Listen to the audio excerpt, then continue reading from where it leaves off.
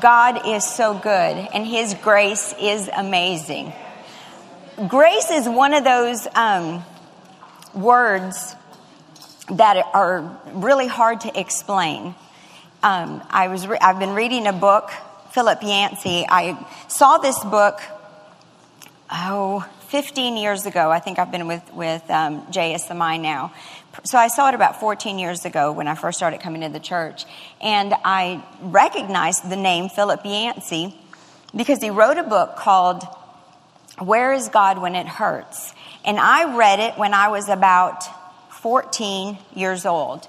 And I don't know what I must have been going through then, but it caught my eye, and it was an amazing book. It was nothing what I thought it was going to be, but Philip Yancey is an amazing writer. So I picked up that book about 14 years ago, and it had just been sitting on my bookshelf. And grace is, again, like I say, it's a difficult, hard to explain, word to explain or describe. And I heard a story probably about 8 months ago that caught my attention, and it was out of this book. So I picked it up. And in fact, it's funny because Philip Yancey says if you try to explain grace, it's kind of like dissecting a frog.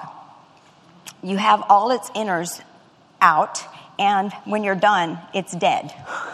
So it's kind of like one of those things. It's like you try to explain it and explain it and explain it, and before you know it, yeah, you've killed it, and it's not good. So grace is something you have to experience. And I believe that we heard this morning from someone who experienced grace. Truly, the grace of God, truly, it changed her life. And it was grace from her mother, grace from a church, from people. I'm sure there were church people that did not encourage her, but because there were church people that did, that saw God in her, saw something more than what she saw and poured into her that has made her what she is now, today. So, and grace is something, it's undeserved. It's unmerited. You can't earn it. I'm going to read to you the story that I heard because I want to challenge us as women of faith and women of grace to step into a higher level of being gracious, because there are so many Heather Johnsons out there, and they need to know God. They need to know that there is a God who loves them unconditionally. Do you know that God loves you so much? There is nothing you can do to make Him love you any less. And there is actually nothing you can do to make Him love you any more. I think of the rich young ruler in the Bible. You know, he said he followed every commandment. He did everything right, didn't he? Isn't that what he said? I know all these commandments and I do all these things. But he said to Jesus, he said, Master, what must I do to inherit eternal life? Did he have it right? No. Is there anything that you can do to inherit eternal life? No. You receive it. You receive it. And see, we get into this mindset that we're to do something in order to receive something, and grace is just a gift. You receive it. Jesus already did everything. He did everything. He accomplished it all on the cross for us, and all we have to do is receive it. So he actually had it wrong. There is nothing. And then it's funny because Jesus told him there's one thing lacking. You must, because he said, I follow every commandment to the T. I do everything just right. And Jesus said, but there's one thing. There's one thing. And we need to know about grace. I'm going to read this story to you. There was a down and out lady, a prostitute in Chicago, who was homeless and sick, and she was unable to buy food for her 2-year-old daughter. And through sobs and tears, she told me she had been renting out her daughter, her 2-year-old, to men interested.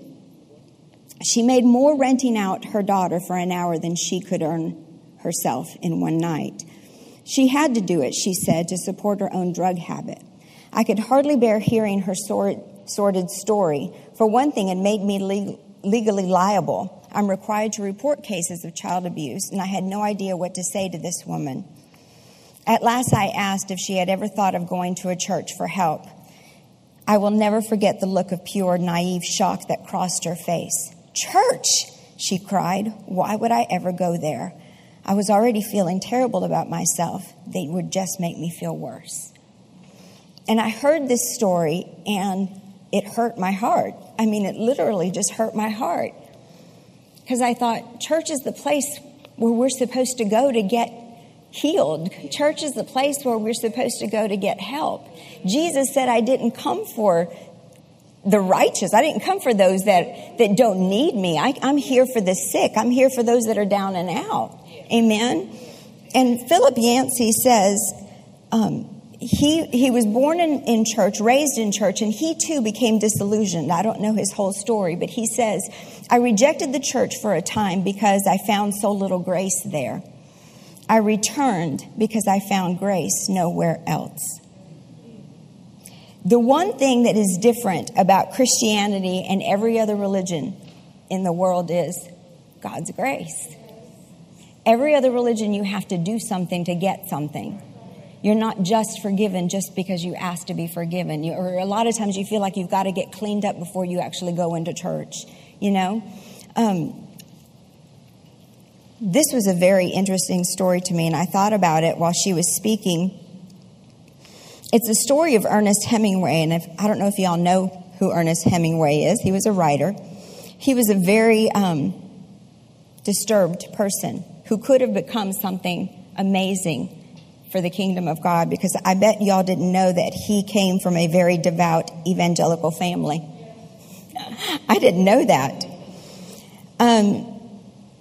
And yet, he never experienced the grace of Christ. He lived a libertine, and I looked that up, and that word means, it says he lived a very libertine life, which means no restraints on his life, no restraints. He was into all kinds of things that most of us call dissolute, but there was no father, no parent waiting for him, and he sank into the mire of a graceless depression. A short story he wrote perhaps reveals the grace that he hoped for. How many of y'all know there's a world out there that craves and needs God? They really do. They don't even know that that's what they need, but that's what they need. It is the story of a Spanish father who decided to reconcile with his son who had run away to Madrid. The father, in a moment of remorse, he takes out this ad in El Libro. It's a newspaper. And he writes, Paco, meet me at Hotel Montana, noon, Tuesday. All is forgiven. Papa. When the father arrived at the square in hopes of meeting his son, he found 800 Pacos waiting to be reunited with their father. Was Paco such a popular name? Apparently. Or is a father's forgiveness the salve for every soul? Isn't that amazing? I thought about that, and I thought, who could he have been had he experienced grace? In fact, as the story goes about Hemingway, his mother told him he had to earn back her love, and he would for his birthday and for he didn't hear from them for years. They just disowned him, and as a result of that, I believe did he commit suicide? He committed suicide. So, grace. Galatians 1:15 says that we have been called by his grace. That's in Galatians 15 through 16. And Isaiah, if you're taking notes, just write these scriptures down and you can go back and look at them. Galatians 1:15 through 16, Isaiah 49:1, and Jeremiah 1:5. They all say the same thing, that we have been called by his grace, by his favor and his blessing. In fact, it says, when he had chosen and set me apart, even before I was born, he had called me by his grace, is what it says. He called us by name. He called us by name from the very beginning. It says he saw fit and was pleased to reveal his son within me so that I might what? proclaim him among the Gentiles. Verse 16, as the gospel. You have grace on the inside of you. As we heard when I first started out in Zechariah 2:10, it says the Spirit of grace is God. The Spirit of grace is God. The Holy Spirit is God's grace. And you all had a chance to, if you didn't know the Lord Jesus as your personal Lord and Savior, you had a chance for that. But before you leave this morning, I'm going to give you a chance to receive the Holy Spirit into your life. Be filled with the Holy Spirit, being filled with His grace, being filled with the empowerment of who He is, the truth of who He is. Now, is it for you? Yes, it's for you, but is it just for you? You've been called by God's grace for what? For others. He saw us fit to put His power, His resurrection power on the inside of us for the nations, the Word says. For the nations. In verse 16, who are the nations? Galatians 3:8, it says, in you shall the nations of the earth be blessed. Who are the nations? Nations represent a people group. It doesn't actually necessarily mean that we are called to Africa, or we're called to South America, or we're called to China. It means we are called to someone. Say, I am a nation. People groups. We can't be afraid to be a light because that's what He's put on the inside of us. You know, I know what it's like to be told by God, I've called you and you're supposed to speak about me. You're supposed to tell people about me. Here's the thing about grace is you can't be gracious if you've not experienced grace. So have you experienced God's grace? Do you understand what you've been saved from? Do you know what it's like to be rescued? I mean, literally rescued, where you were actually headed one way, going to hell, basically. I mean, literally. Do you know what you've been saved from? And there's so many people out there, people that you work with, people that you run into all the time. They need to know God's grace, God's goodness, that He welcomes us back. Doesn't He? I mean, I think of the prodigal son. I love that story. And because it shows a heart that a person who wants to do anything on their own. Am I right? Isn't that what he wanted to do? He basically said, you're as good as dead to me, Father. I want my inheritance and I want it now. And what that basically meant was, you're dead to me. And we all know that story. What did the Father do? He gave it to him. And then He waited. And He looked for him.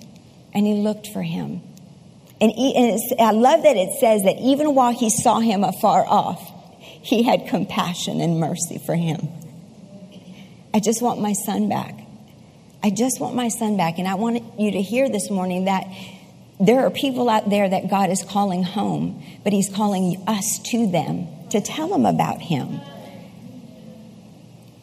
There's a father that says, I want you to come home. I love that story about Paco. I mean, it's like the father just put it in the newspaper. I forgive you. Let's make it okay. I forgive you. There's also I didn't know about this, but there is in Los Angeles, I'm trying to think of what it's called. It's a number that you can call in Los Angeles, and you can confess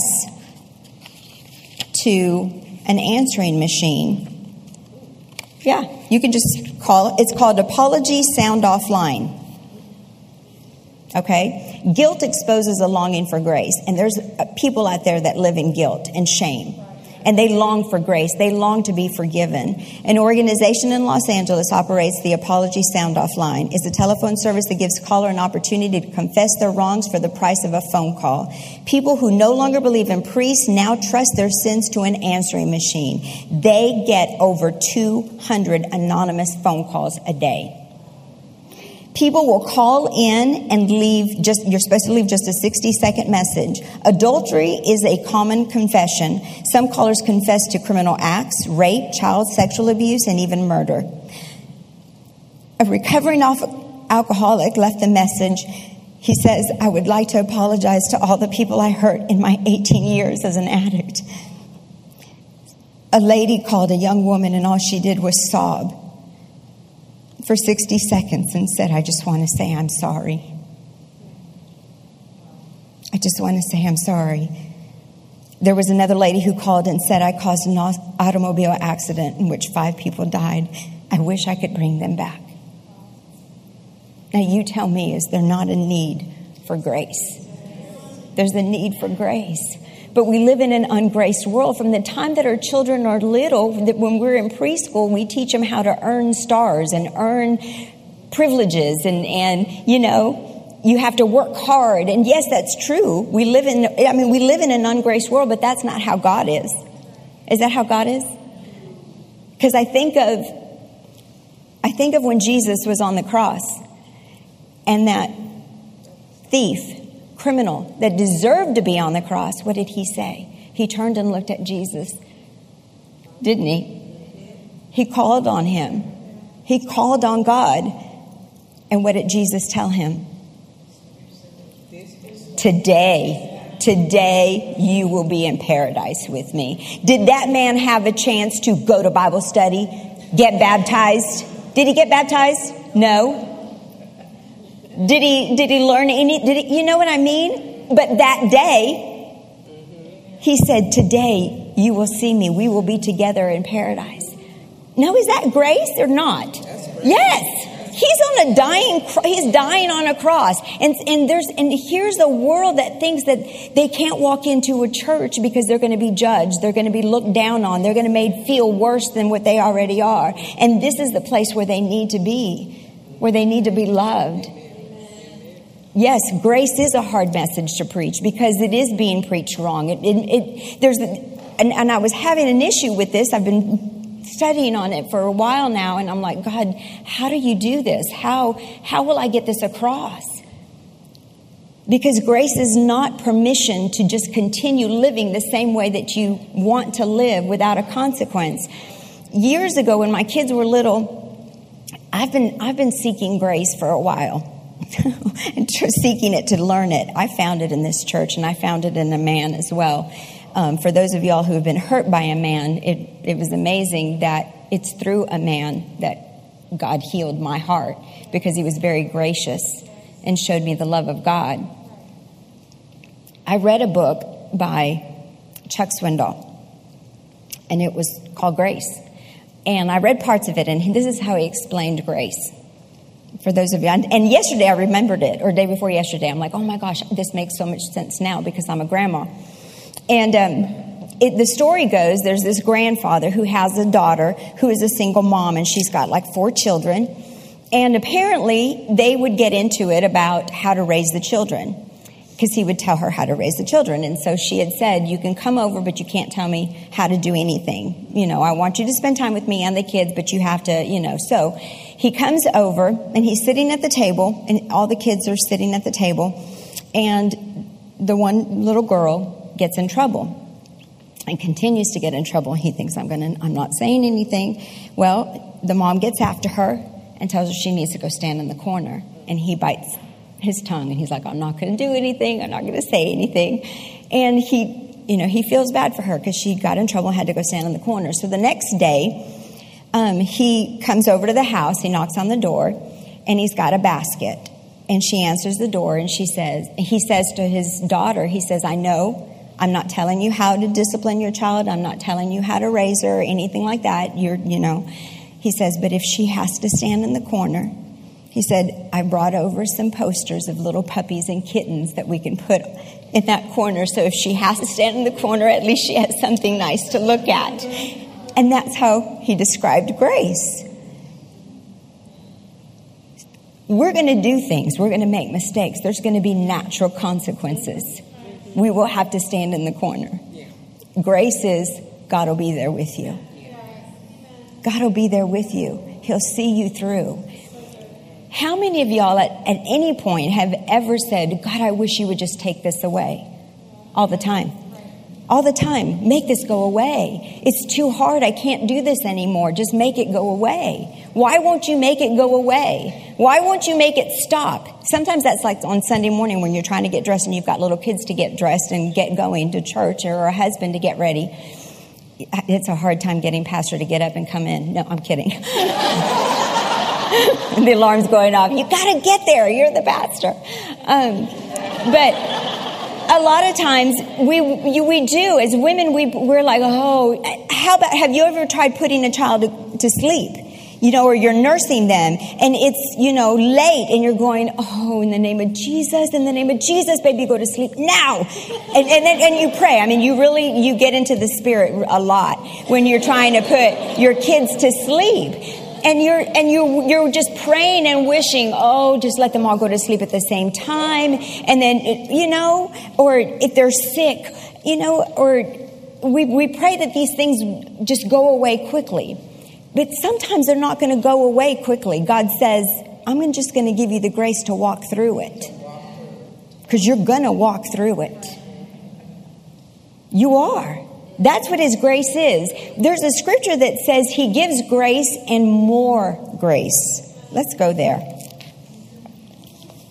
Because I need that. I don't just need grace. I need more grace. That's in James 4:6. James 4:6.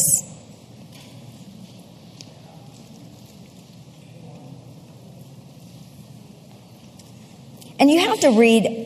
I take a long time when I'm reading my Bible and when I'm studying, because I learned in school that you don't just read that one verse. You read the whole chapter. You read the chapter before and you read the chapter after, and you find out who's talking to who and why they're talking and what's happening, right? So you have to understand what's happening here. Let's go back up to, let's do James 4:3. Actually, James 4:2, he says, you don't have because you don't ask. Verse 3 says, you do ask God for them and yet fail to receive because you ask with the wrong purpose or evil or selfish motive. Your intention is to spend it on sensual pleasures, which actually means yourself or flesh. Verse 4 says, you are like unfaithful wives having illicit love affairs with the world and breaking your marriage vow to God. Do you not know that being the world's friend is being God's enemy? I know Heather touched on that too. What are you doing there? So whoever chooses to be a friend of the world takes his stand as an enemy of God, is what it says. Verse 5 says, or do you suppose that the scripture is speaking to no purpose? How many of y'all have ever said that to your teenage child? Am I just talking to hear myself speak? Okay. So it means pay attention. Or do you suppose that the scripture, which is Jesus, God the Word, is speaking to no purpose, that says the Spirit whom He has caused to dwell in us yearns over us, and He yearns for the Spirit to be welcomed with a jealous love. Amen. And we know that the Spirit of God is the grace of God. It says in verse 6, but He gives us more and more grace, power of the Holy Spirit to meet this evil tendency and all others fully. What is the evil tendency? Evil tendency is to do my own thing, to judge it based on me rather than go, this is an opportunity to show God's grace. That's what it says. He gives us more and more grace, power of the Holy Spirit to meet this evil tendency and all others fully. That is why He says God sets Himself up against the proud and haughty, but He gives grace. He gives grace to those who are humble. That means you ask for help. Amen. We're asking God for help. I can't do this on my own. When I think of grace, I think it's the empowerment to do everything I can't do on my own. And I was talking to Stephanie. Where's Stephanie? Where'd she go? I bet she's in the kitchen. You know what? That's everything. That's everything. Isn't that right? Grace is the empowerment to do what I cannot do on my own. That's everything. Pretty much. That's it. Everything. I am relying fully on the grace of God, the Spirit of God. The Spirit of God. And you know what? He's not going to let me yield to my flesh or give in to my evil tendency to want to judge the situation on my own. Amen? Flip a page if you have a Bible like mine to chapter 2. I was reading this morning, James 2:17. And I know you all have heard this scripture before. I'm talking to faith women in here, women that are full of the Word of God, because if you're full of faith, you're full of the Word, because it's the Word that produces faith. Okay? It's the Word that produces faith. James 2:17, it says, so also faith, if it does not have works, is what? Dead. It's destitute of power. It's inoperative. It doesn't work. So also faith, if it does not have works, deeds or actions of obedience to back it up, by itself is destitute of power. It is dead. What this means is, I believe, therefore I obey. I obey not to prove my faith, but because I have faith, an action is born. An action is born.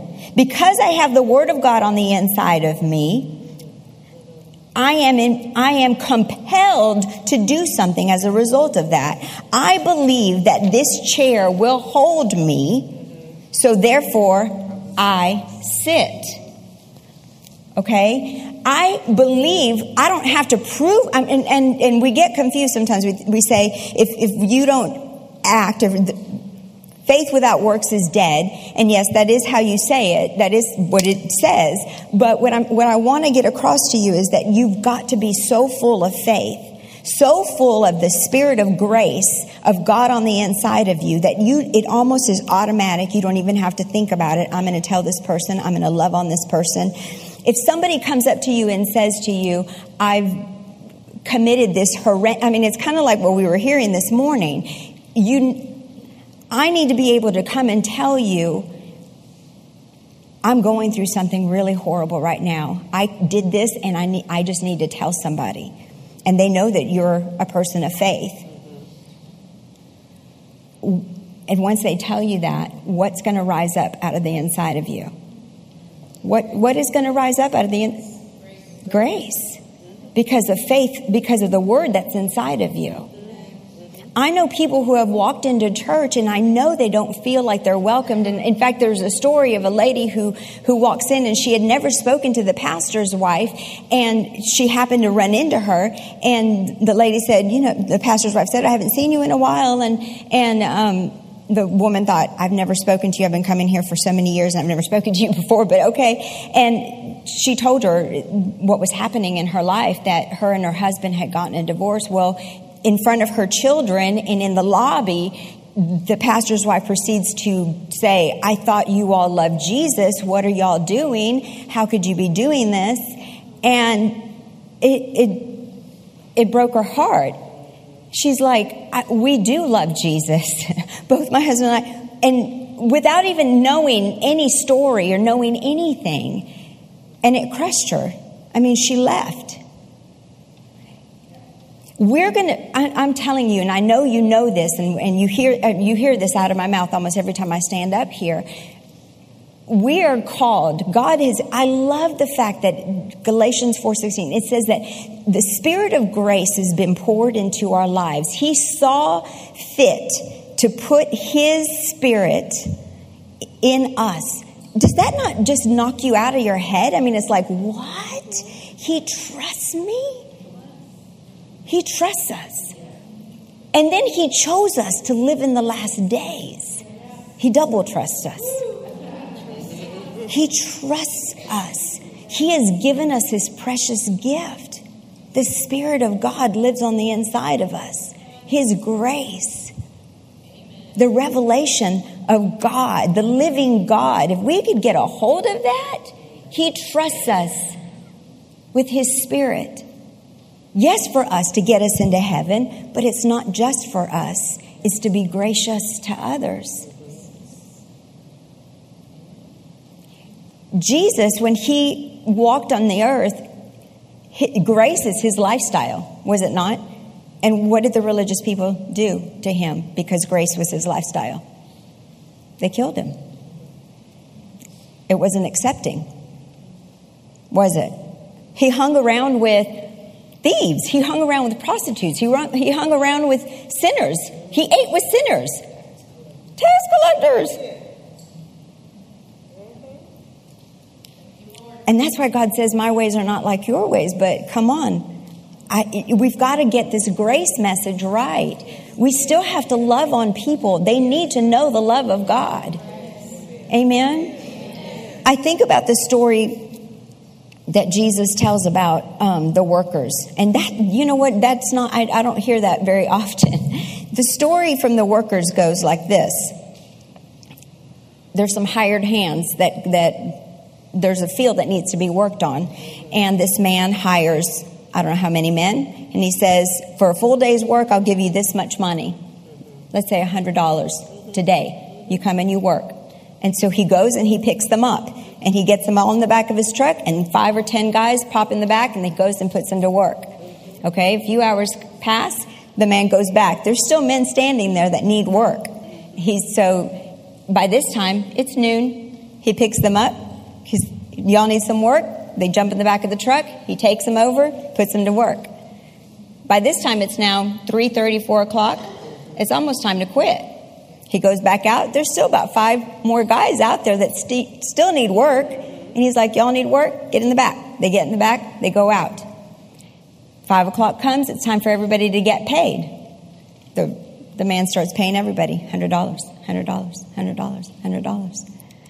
The guys that worked all day are like, what? Yeah. We're talking God's grace. This is how He does it. I worked all day. But you agreed to work all day for $100. But God's grace is the same for the other one that only worked 1 hour. And you know what? Sometimes that doesn't compute in our minds. We're like, that's not fair. It's not fair. Grace isn't fair. Grace is kind of absurd, actually. It's pretty ridiculous if you ask me. And it is. But that's God's love. It's unmerited. It's undeserved. You mean I'm supposed to forgive? How many times should I forgive? Because I've already forgiven him 5 times. Aren't I doing good, God? And He says, 5 times? Really? How many times did He tell the disciples? Because the disciples were like patting themselves on the back. You know, I've forgiven him this many times. And what did God say? Or what did Jesus say? 70 times 7. In other words, a whole bunch. That's grace. That's God's grace. You know what? It is absurd to think that a daughter is supposed to forgive her father who has mistreated her whole life. But when he asks for it, you think, but He says yes. Or a mother to forgive her teenage son who has done the same thing over and over and over and over. That's God's grace. That's God's forgiveness. You see, you can't separate God's grace and God's forgiveness. That is, they go together. They really do. And there's a world that needs to know that God is good because He's good to you. He's been good to you. We know the scriptures that say, you know, to whom much is given, much is required. And freely as you've received, freely give. Do you know what that's talking about? That's His grace and His love, His mercy. Now we know mercy means not giving you what you deserve, right? Have mercy means, you know, we get those words confused. Mercy is, I'm not giving you what you deserve. But grace is, I'm giving you what you surely don't deserve. You know? And none of us deserve what Jesus did on the cross. None of us. If we got what we deserved,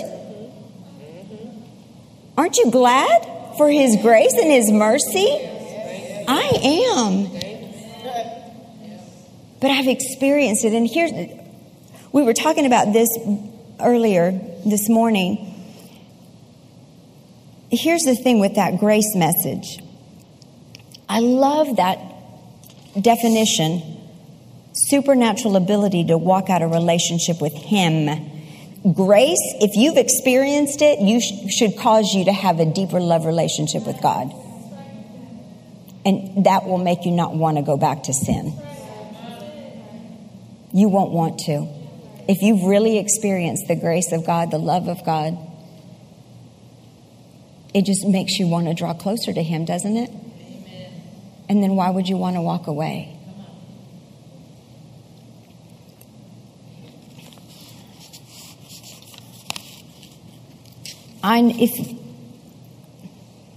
If you want to have a greater understanding of God's grace and God's love in order to be that to somebody else, I'm going to invite you to stand up and pray with me.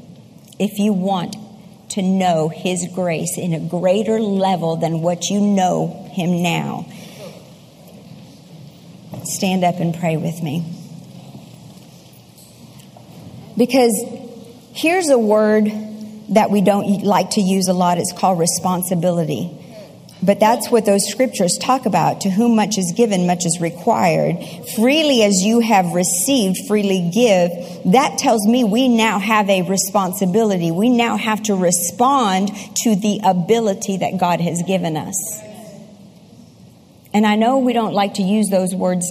I mean, those are not words we use. But grace given now means I have a responsibility. And I want a greater understanding of God's grace because I want to be more gracious. That means full of grace, full of God. I want it to be automatic.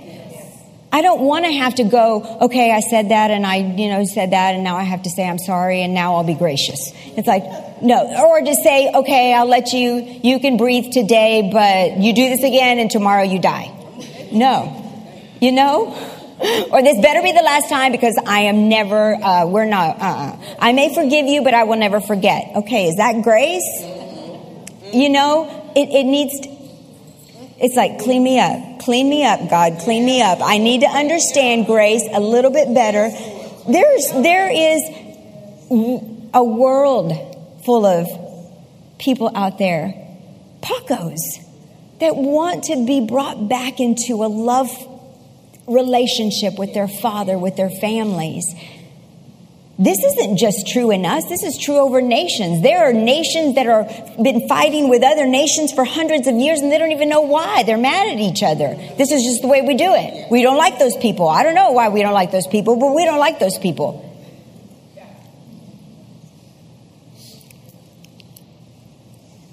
It's time. It really is time. It's time. Father, forgive us where we haven't shown your grace. Forgive us where we've judged. Forgive us where we have failed in being faithful to show the promise of your Son and the work that He did on the cross for us. Remind us, Lord, that you left heaven. Just like that shepherd that leaves the 99 to go look for that one lost sheep, or that woman who looks after that one coin that she's lost, that is you looking for me.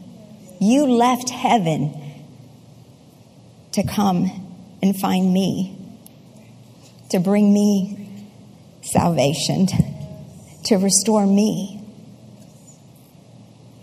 I was that lost coin. I was that lost sheep. I was that prodigal son. And you hung on a cross, naked, just like that prodigal son's father ran towards the son because he'd returned. Father, I thank you that you sent Jesus, and I thank you, Jesus, that you willingly laid your life down that I would have life. I don't take that lightly, Father.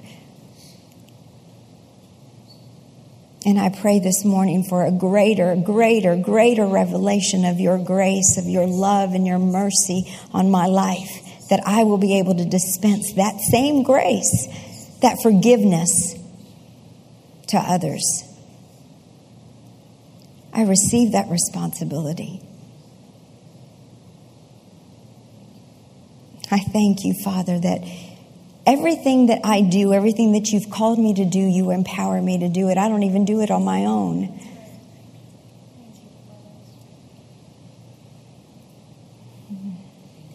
Thank you, Jesus. Say, I receive the responsibility. I receive the responsibility to show grace. Oh, thank you, Father. Say, Lord, I want a greater revelation, of this amazing grace. Hallelujah. Thank you, Jesus. Thank you, Jesus. And if there's anybody in here, if you've never been filled with the Holy Spirit, if we could have some music, just some soft music in the background. Y'all can go ahead and sit down. But just stay in this prayerful mode. If there's anybody in here, if you can say to me, I don't know what you're talking about when you say being filled with the Holy Spirit. Every table has a leader at that table.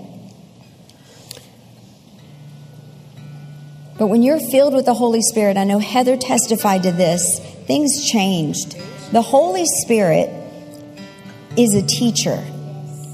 The Holy Spirit is a gentleman. He is called a bystander.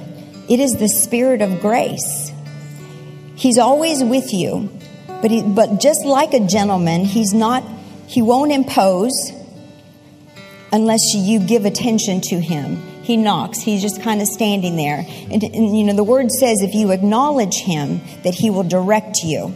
But you have to acknowledge him. And just like Heather said, she'd wake up every morning, and every morning she would speak the word. She would say the word. She would get with God. When we say get into the word, it's God. It's Jesus. Jesus is the word. The word was with God. The word is God.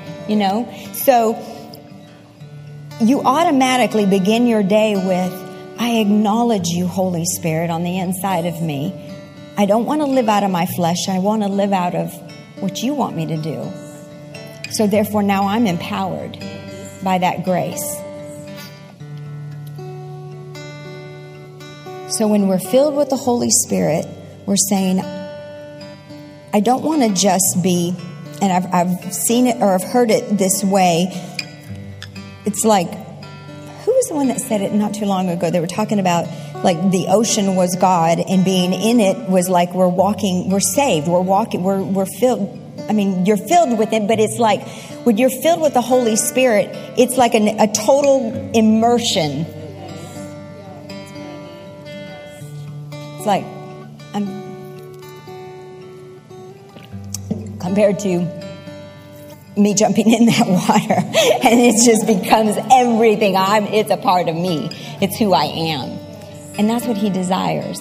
He yearns for it, the word said. We just read that. He yearns for it. He is a jealous God. He doesn't want to just be a part of your life just on Sundays and Wednesdays and just when I get around my Christian friends. He wants to be your life. Amen. And some of us need a fresh infilling of the Holy Spirit, I believe. And I learned a long time ago, and I've heard it different ways. When you raise your hands, you kind of look like you're this funneled. You're just kind of receiving. I mean, that's how, whenever somebody gives you a gift, here, I'm going to give you $100. What's the first thing you're going to do, Leah? She's going to put it out her hand. Yes, she is. She is. Because I just told her, I have a gift for you. Where is it? God's got a gift for you this morning. And if you need to be filled, if you want to be refilled, if you want to be double filled, close your eyes and put out your hands. Just close your eyes and put out your hands. I want more of you, God. Say, I want more of you, God. I want more. I want more. Your word says that you give grace and more grace. I want more. I want more than I've ever had before. More than I've ever had before. I love that. Grace to run your race. Hallelujah. He's got something for each and every one of us to do. There's somebody on the other side of your obedience that needs to hear about this message of God's grace, how much He loves us. I will be obedient. Say, I will be obedient to share God's grace. Now, in your own words, just ask Him to fill you. Fill me with your Spirit, Lord. Fill me. Thank you, Lord. Reach out and just touch somebody and pray for them. I want somebody praying with somebody. Nobody praying alone. Thank you, Jesus.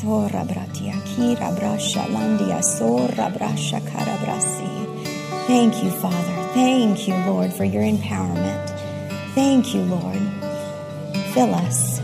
Fill us with more of you. More, greater understanding, greater revelation. Make us more hungry for you than we've ever been before. Father, because your word says that if we're hungry, you will fill us. Even the hunger comes from you. So we're asking you, make us hungry. Make us hungry for more of you. Oh, we call upon you, Lord. We call upon you, Lord. From the moment that we open our eyes, Father, we say, show us your glory, your power, your presence, your goodness.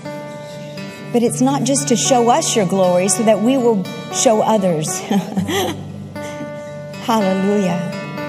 Thank you, Jesus.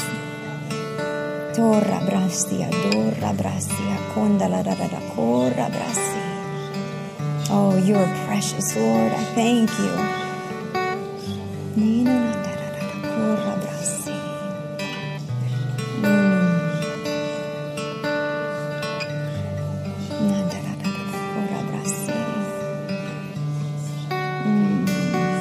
And I just want to tell you this because the Holy Spirit is just showing me that you're saying, what am I supposed to say?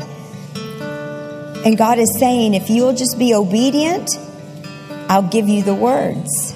Just open your mouth and I'll fill your mouth, is what the word says. The Bible says, if you're obedient to open your mouth, I will fill your mouth. I will fill your mouth.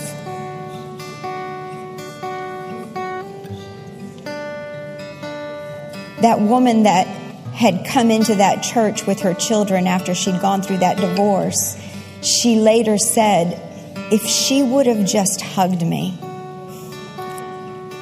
if she would have just put her arms around me, because that's all I needed that morning, was to be loved and accepted. And a lot of times that's all people need, is to know that they're loved and they're accepted, that God loves them. I hear the heart of the Father this morning, and He's saying, I want my sons and daughters to come home. I want them to turn back and come home. And just as God sent Jesus, He's saying this morning, I send you to go after that one sheep, the lost sheep, to go after them and have them turn back to me.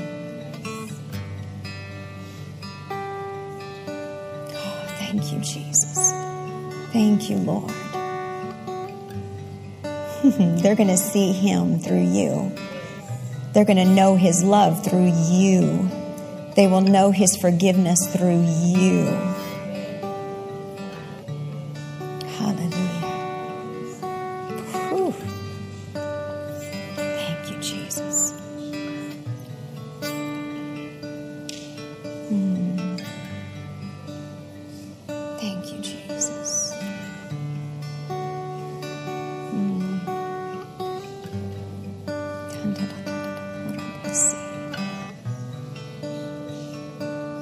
Thank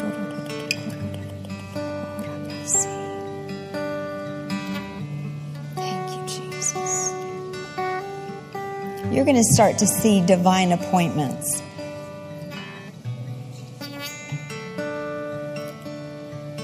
You've made yourself available to the Holy Spirit. He's going, okay, I'm going to start filling up your calendar. Okay? He's going to give you divine appointments. And don't be afraid, because that's just the enemy. Yeah, that's what he does. That's exactly what he does. He brings storms to keep you from going to the other side, just like Heather talked about.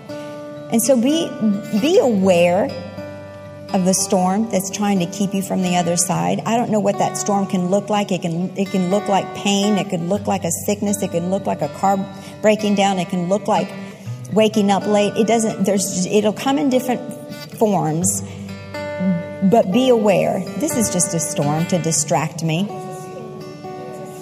Okay? But he's going to give you appointments, divine appointments.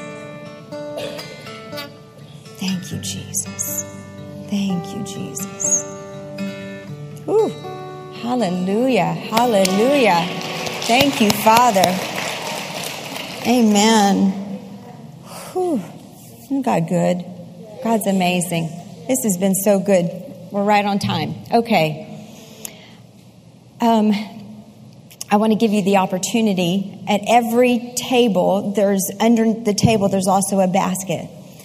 I want to give you an opportunity to give.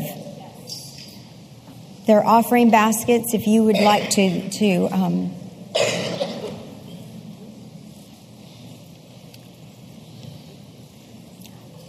all the money that we take up when we have our meetings, it goes for our women's ministry for the church, and we bless widows.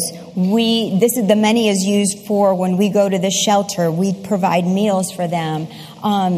We get involved with widows in Tanzania. We get involved in different places. So all the money that's ever collected through Girlfriends Women's Ministry here at Heritage of Faith goes towards the furtherance of the gospel to ladies, other women. We also have a ministry here that's called Helping Hands, and it's for widows and single moms. We've done things that like